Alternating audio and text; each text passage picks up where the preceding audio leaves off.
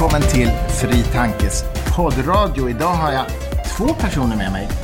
Dels en sidekick känd från poddradiovärlden, nämligen från Radio Howdy. John Howdy, välkommen hit. Tack så hemskt mycket. Tack. And the third guest is speaking English, so therefore I now switch to English. That is Professor Lawrence Krauss, the author of a book called A Universe from Nothing, which also is out in Swedish now, Ett universum ur ingenting. Very welcome to you. Thank you very much. My Swedish is not as good as it is in the book. First of all, tell me, why did you write this book? Well, I wanted to celebrate our remarkable revolutionary discoveries that have taken place in the last 30 or 40 years that have changed our picture of the universe. And, of course, the other thing I wanted to do was address a question which was kind of the last bastion of God and religion. Why is there something rather than nothing? Which I constantly have thrown at me when I lecture. Now, sure, science can do this, but why is there something rather than nothing? And the amazing thing, of course, that I wanted to demonstrate is that if a universe was created from nothing by just the laws of nature without any supernatural shenanigans, and you asked what would be the characteristics of that universe, the amazing thing is they're exactly the characteristics of the universe in which we live, and I thought that was worth celebrating. Okay. John, do you know why there is something rather than nothing? Why we are here. I mean, what's your comment to that? Yeah, sure. As a magician and someone who just barely made the school, I would love to go and elaborate about that. Well, you as a magician, you probably make something from nothing all the time. No, but you make nothing from something too, probably. Yeah, but the nothing should be somewhere. It's hidden somewhere, and that's what most people think. They think it's sleight of hand. That what I'm talking about is just sleight of hand, and there's really something somewhere, and I'm just pretending. But what happens is it's amazing that you can create everything we see, all 400 billion galaxies with 100 billion stars per galaxy, all of that from nothing. You start with empty space, for example, just empty space, which is the old classical nothing of the Bible, an eternal dark empty void. Well, that's unstable. That kind of nothing is unstable. If you wait long enough, you're guaranteed to find something. Out of empty space, particles will pop into existence, and it doesn't violate any laws of physics. And in fact, the interesting question is not why is there something rather than nothing, but a far more interesting question would be why is there nothing rather than something? But then you wouldn't be around to ask the question if there weren't.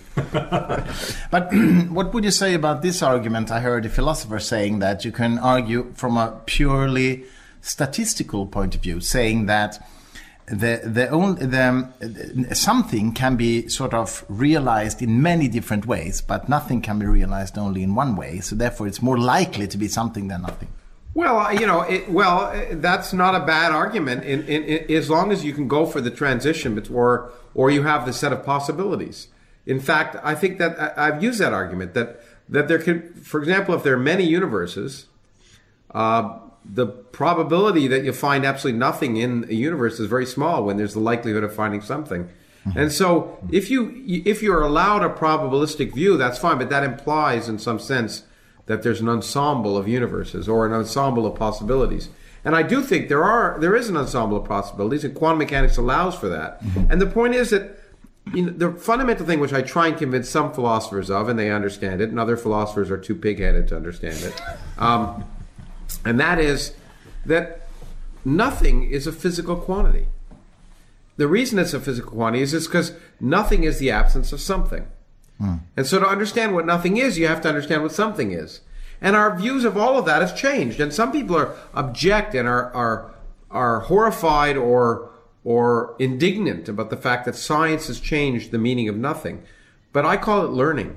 That's a good way to do it. I mean, we can't just stop learn. We just have to. I mean, it's easy to say that. Well, God created the universe because we don't. It's a lazy man's. Well, it's just instead of saying I don't understand it, I just call it God. Yeah. So whenever people give up understanding or they give up thinking, they name it God. And the point, and the fascinating question is that can you actually think your way through it and not take the easy way out? And that's what science is all about, ultimately.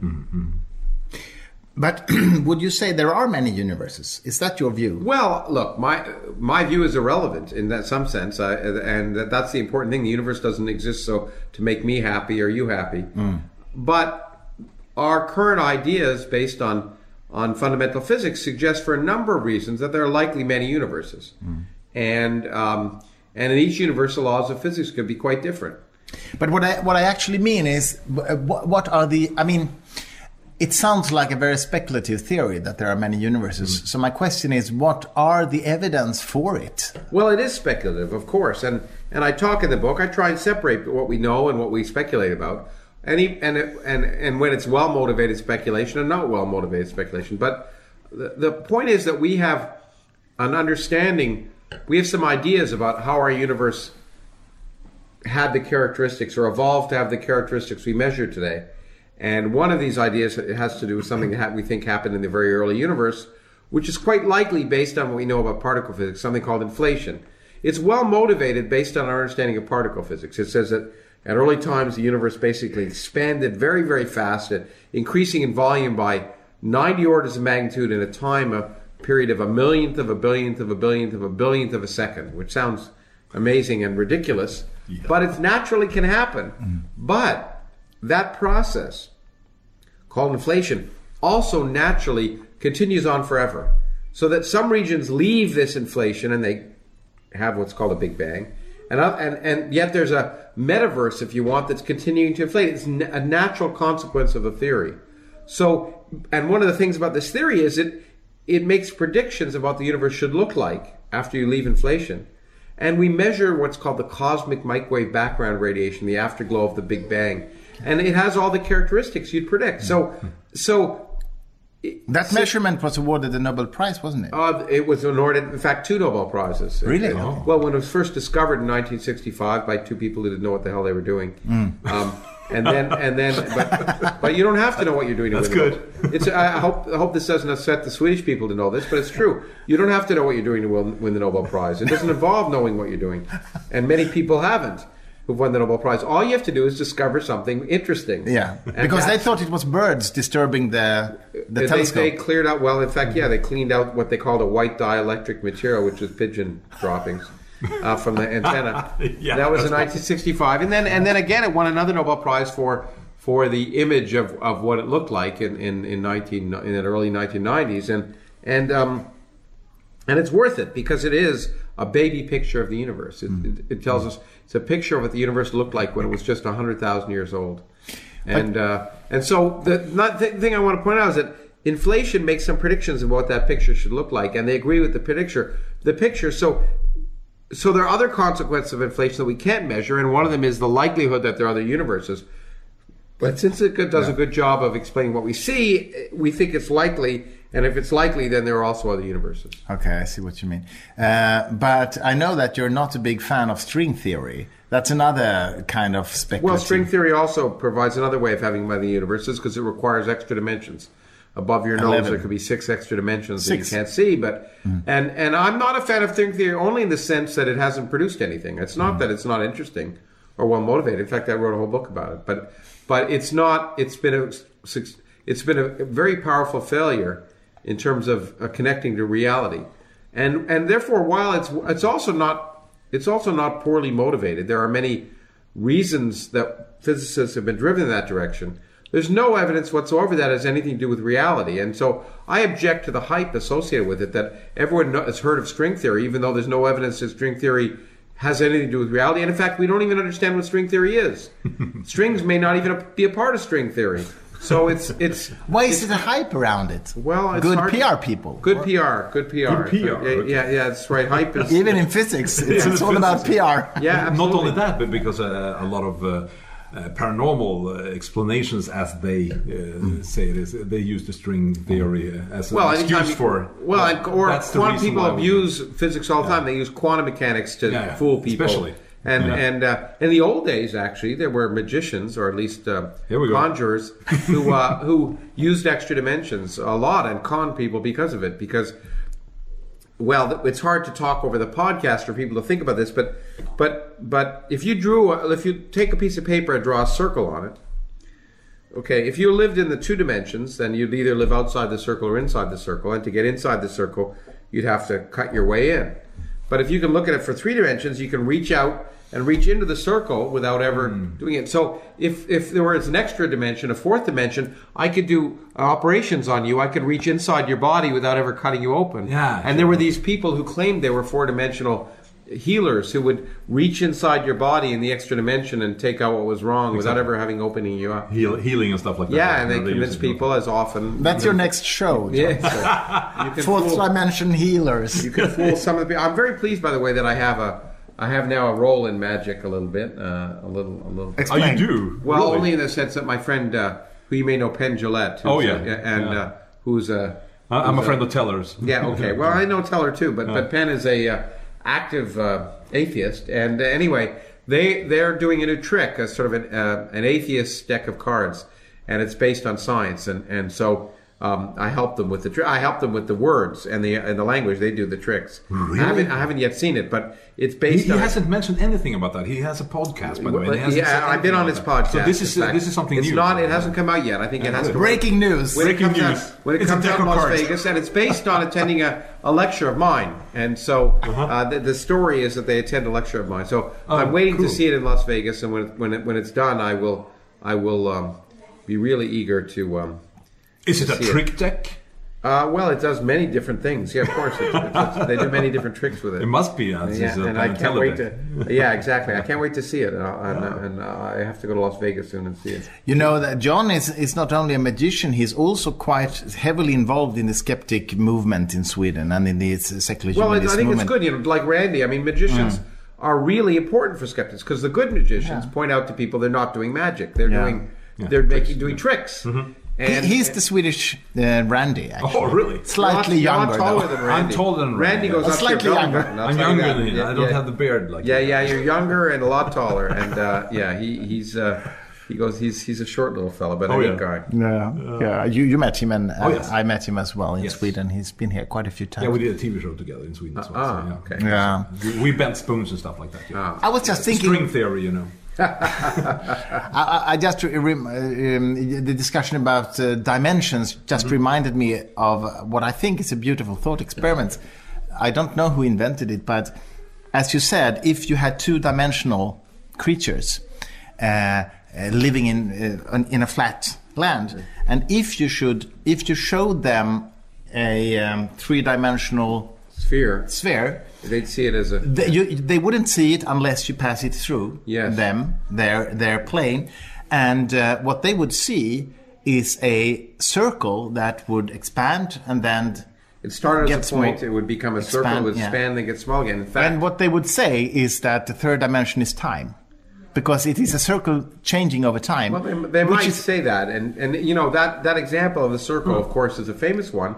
It's a book that maybe you should translate into Swedish if it isn't already, but it's probably done. It's a very famous book called Flatland. Yeah, exactly. That's where I got it from. A mathematical romance, probably the only mathematical romance that I like to point out.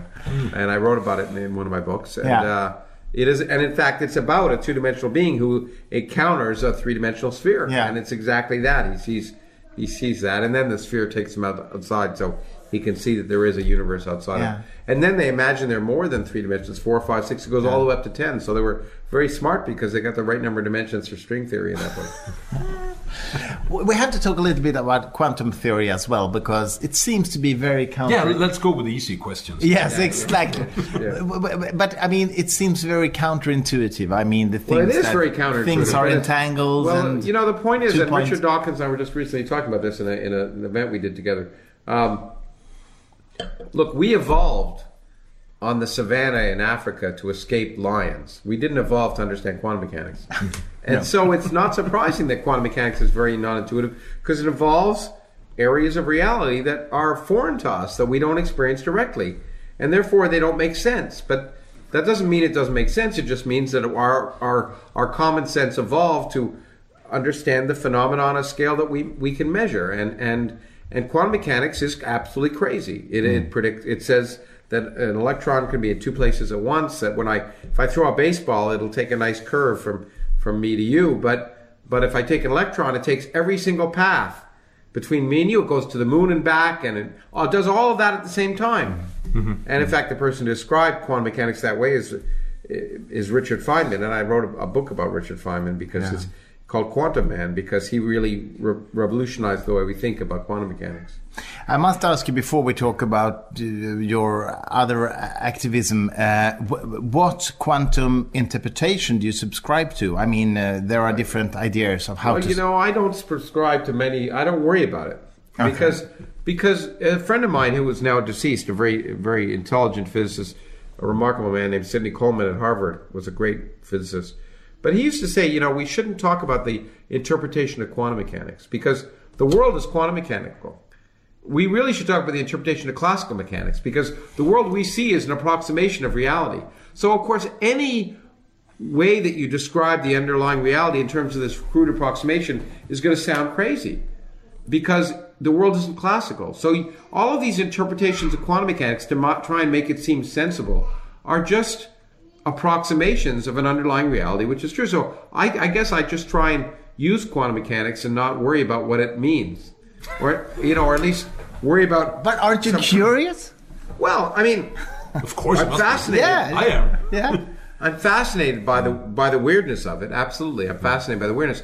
But I guess I realize that because I'm a limited human being who grew up as a classical object, I'm always forever going to be limited in my intuitive understanding of the underlying. So I can understand the mathematics and utilize it, but I don't need to have a picture that's complete because I know that there is no classical picture that's complete. So yeah, sure, there's the best of the classical pictures in my mind is something called the many worlds interpretation, but and it sounds like science fiction, but where every time I make an observation, I split reality into there's an infinite number of branches, and every time I see something, I pick one branch, and then another branch, and every time I do it, an infinite number of branches pop, and it sounds fascinating, but I guess I don't worry about it too much. That's good. I was just debating with some philosophers in Oxford who take that kind of stuff seriously, and I think it's the job of philosophers to take the things seriously because they have nothing else to do. Well, I actually had the Australian philosopher Peter Singer here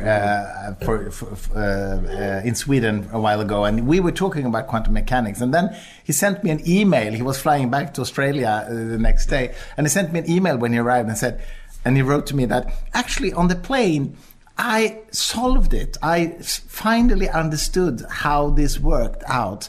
But then I fell asleep, and when I woke up, I had forgotten. Sounds like Fermat's last theorem. Exactly. An email he wrote was already sent. Exactly.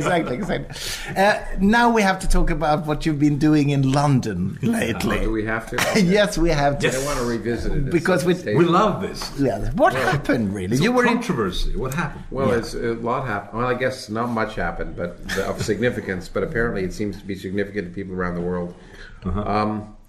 I agreed, and probably, like many things I do, it's ill-advised. Maybe doing this podcast is one of them. But I agreed to debate a Muslim group, an Islamic group, on the subject Islam versus atheism, which is more sensible. I liked the title because it seemed like something you could answer in about 1 second. But in any case, and I have debated an Islamic group in Australia, in fact, and it wasn't that bad. It was I destroyed the person I was debating with, but he was not a bad guy, and he was interested in trying to have a discussion. In any case, and by the way, the event in Australia was almost entirely Muslim. It wasn't advertised outside the Muslim community, so everyone in the audience was, and it was a respectful discussion.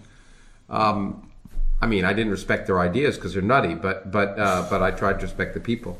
So I agreed to do something similar here. In advance, they seemed very respectful. Then I started to get emails from people who said, "We're warning you that tickets are being sent out asking for your gender and your religion and for seating purposes." And I thought, and I asked the organizers, and they said, "Oh no, that's a mistake." And then other people, I got a note saying, there'd be gender selection, and I asked the organizers, and they said, "Well, no, that's again a mistake that was sent out. It's going to be voluntary. You can sit where you want." And so I arrived after people had been seated, most of them, and my host brought me in, and they were very nice to me. And I noticed there were sections labeled women in the back, of course. Labeled as well. Yeah. They were labeled women, men, and mixed. Oh, wow. And look, at first it didn't bother me because I figured if you could sit wherever you wanted, then it wasn't that bad. But I said, look, you told me it wouldn't be gender segregated. They said, yeah, this is just suggestive. You can sit wherever you want. Mm-hmm. So I said, can I announce that to the audience? They said yes, or at least the person I spoke to said yes. I immediately took the microphone before anyone could say no. And I said, I want the audience to know that you can sit wherever you want. It's just suggestive, but you can sit wherever you want. So I was then getting ready, and then three young boys moved. And then I look up, and there are a bunch of security people, very big people. One of whom was my bodyguard, apparently. They assigned me a bodyguard, which scared me. Anyway, they were surrounding these guys, and the kids called out, Professor Krauss, help us. And like Superman, I decided when a call for help comes... Yeah, you're a big guy as well. So. Yeah, I'm a big guy, so I scared them exactly. Since we're in the radio, I'm huge. Anyway,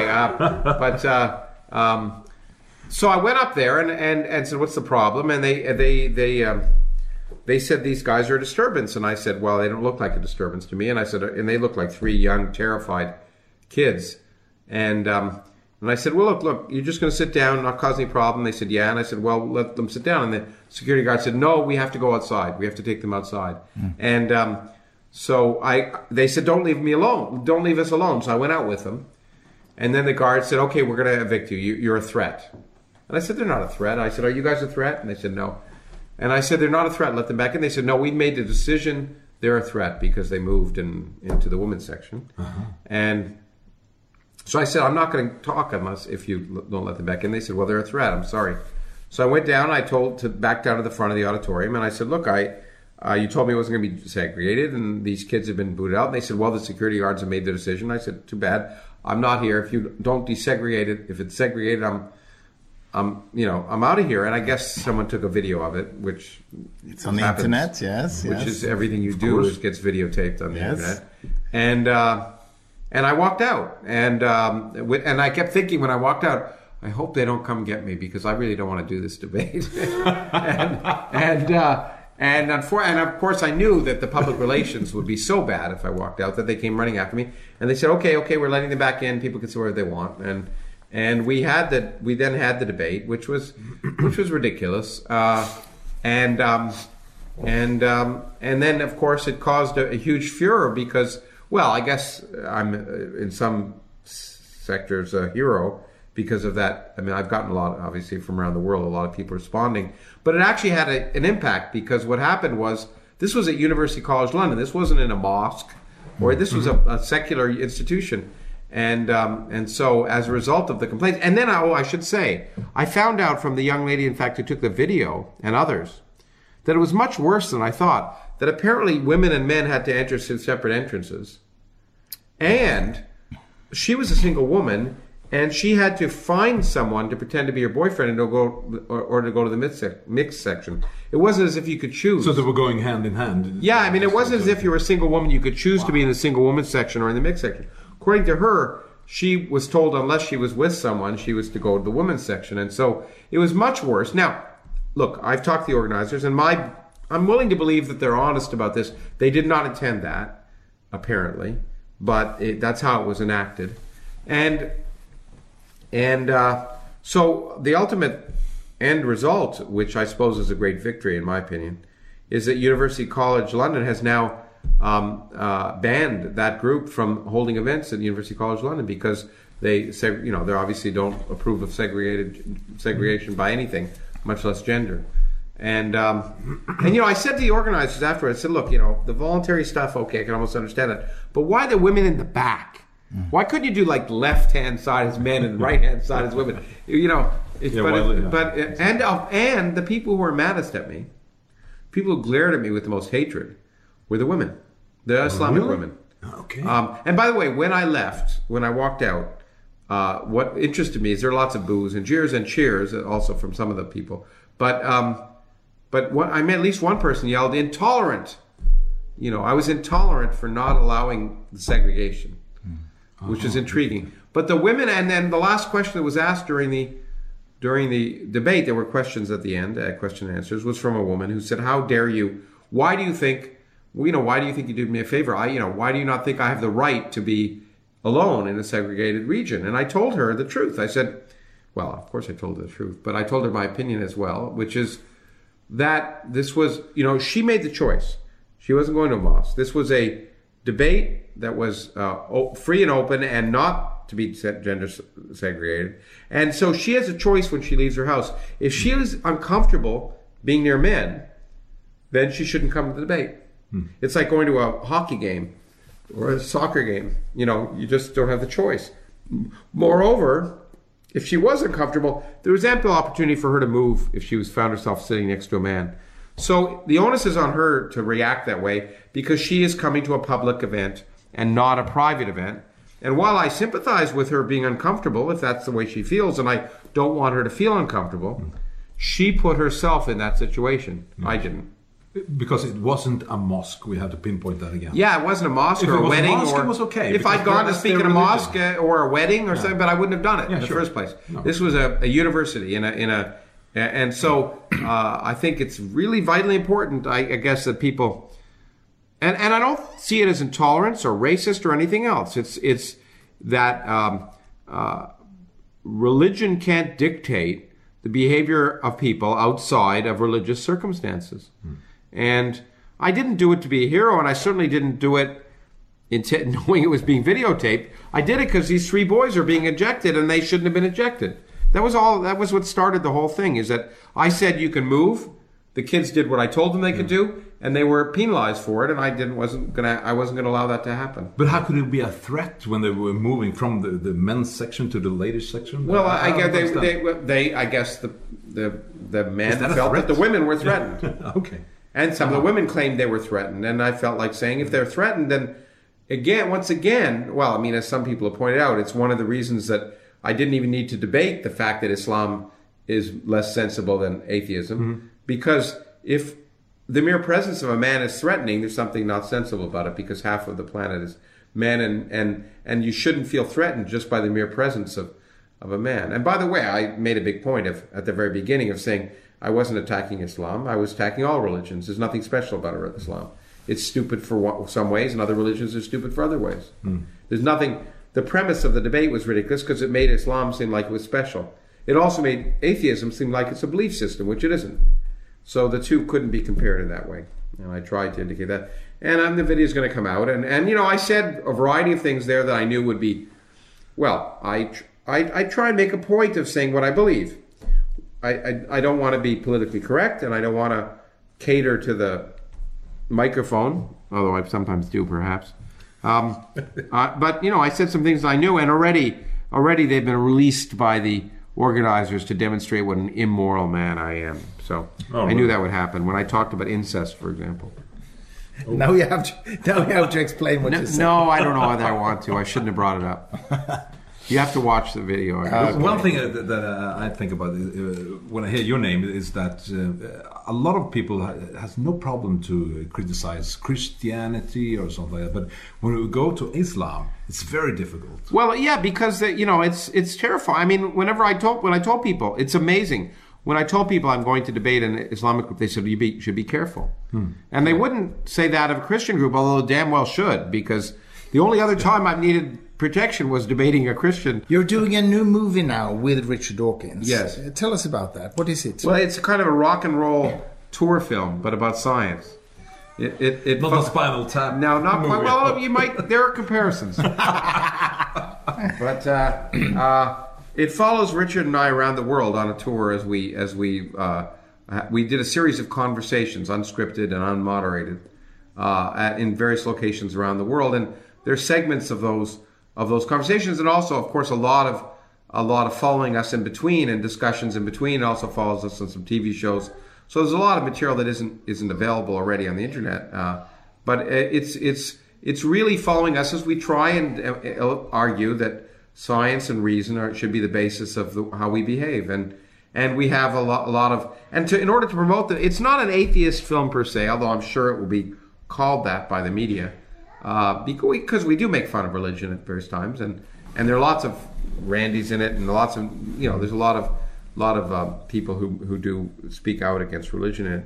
But the purpose is to praise science and reason, and that's why we have a lot of my friends who are celebrities in Hollywood. And other places. And this is not a B class celebrities. Just tell us about. So there's so in the movie we have Woody Allen and Cameron Diaz. Never heard of them. Yeah, and they speak out about science and the need to understand the world and the need to not treat religion differently than other things. And I think I'm glad. I did that not just because, of course, celebrities help you bring people into movies, but it's not just that. What I wanted to show people is that it's not just scientists. It's not just people like Richard and me.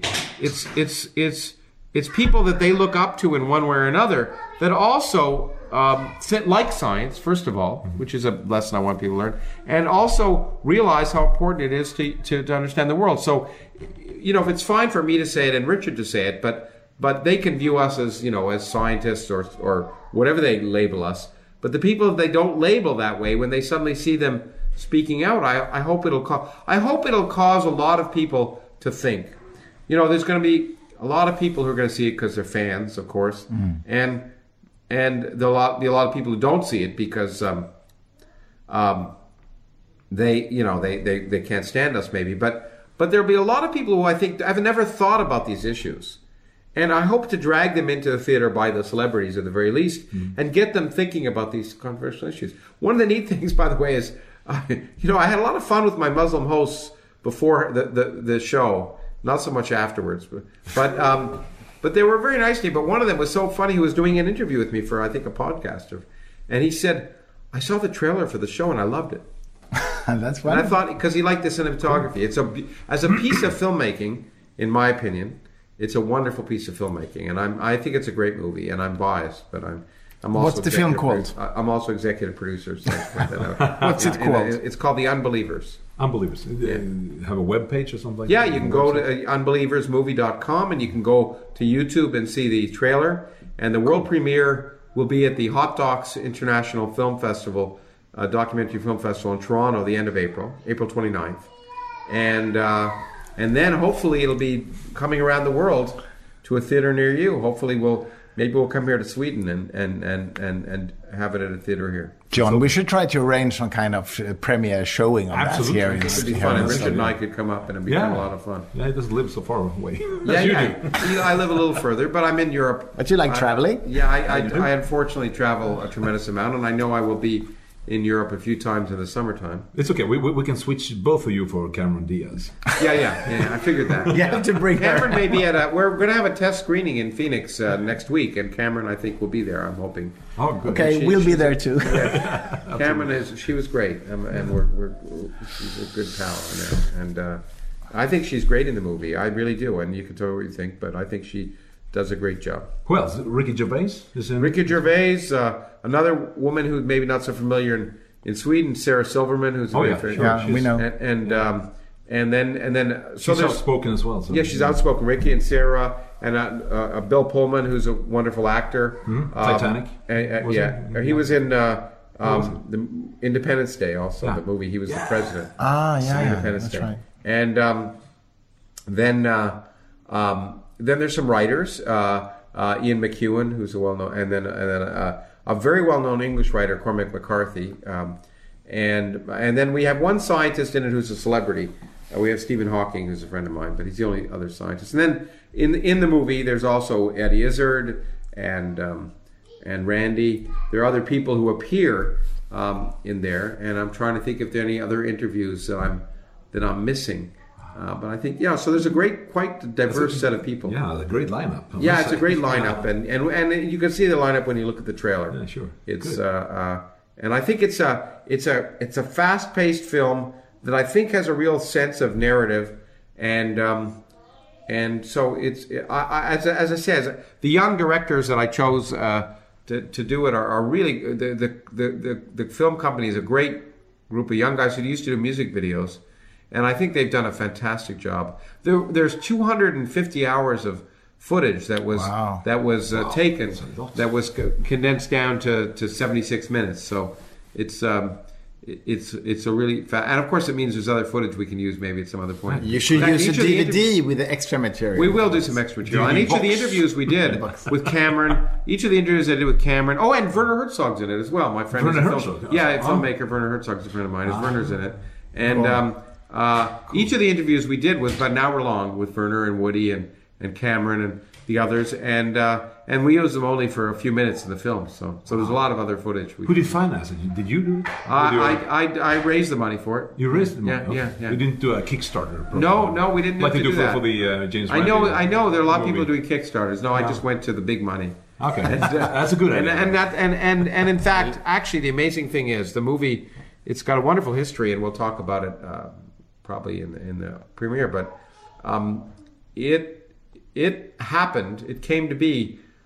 Richard and I were beginning our tour of Australia, and 1 month before, I started to talk to the boys of the filmmakers and said, "Let's do a movie." And I raised the money in a week, and it would have the movie.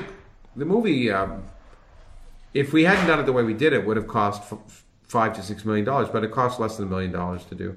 Wow. And raise the money, and 3 weeks before the movie began is when those guys started making the arrangements to the film crew to come out to Australia and film us, and it's great. We were we flew out to Australia, and I mean for them it was the first time they were in Australia, the first time they were in England and London and Oxford, first time they were in New York and Washington. It was great. It was fun to take them around the world and film. So it was cool. That's cool. We're looking forward to see that. Wonderful.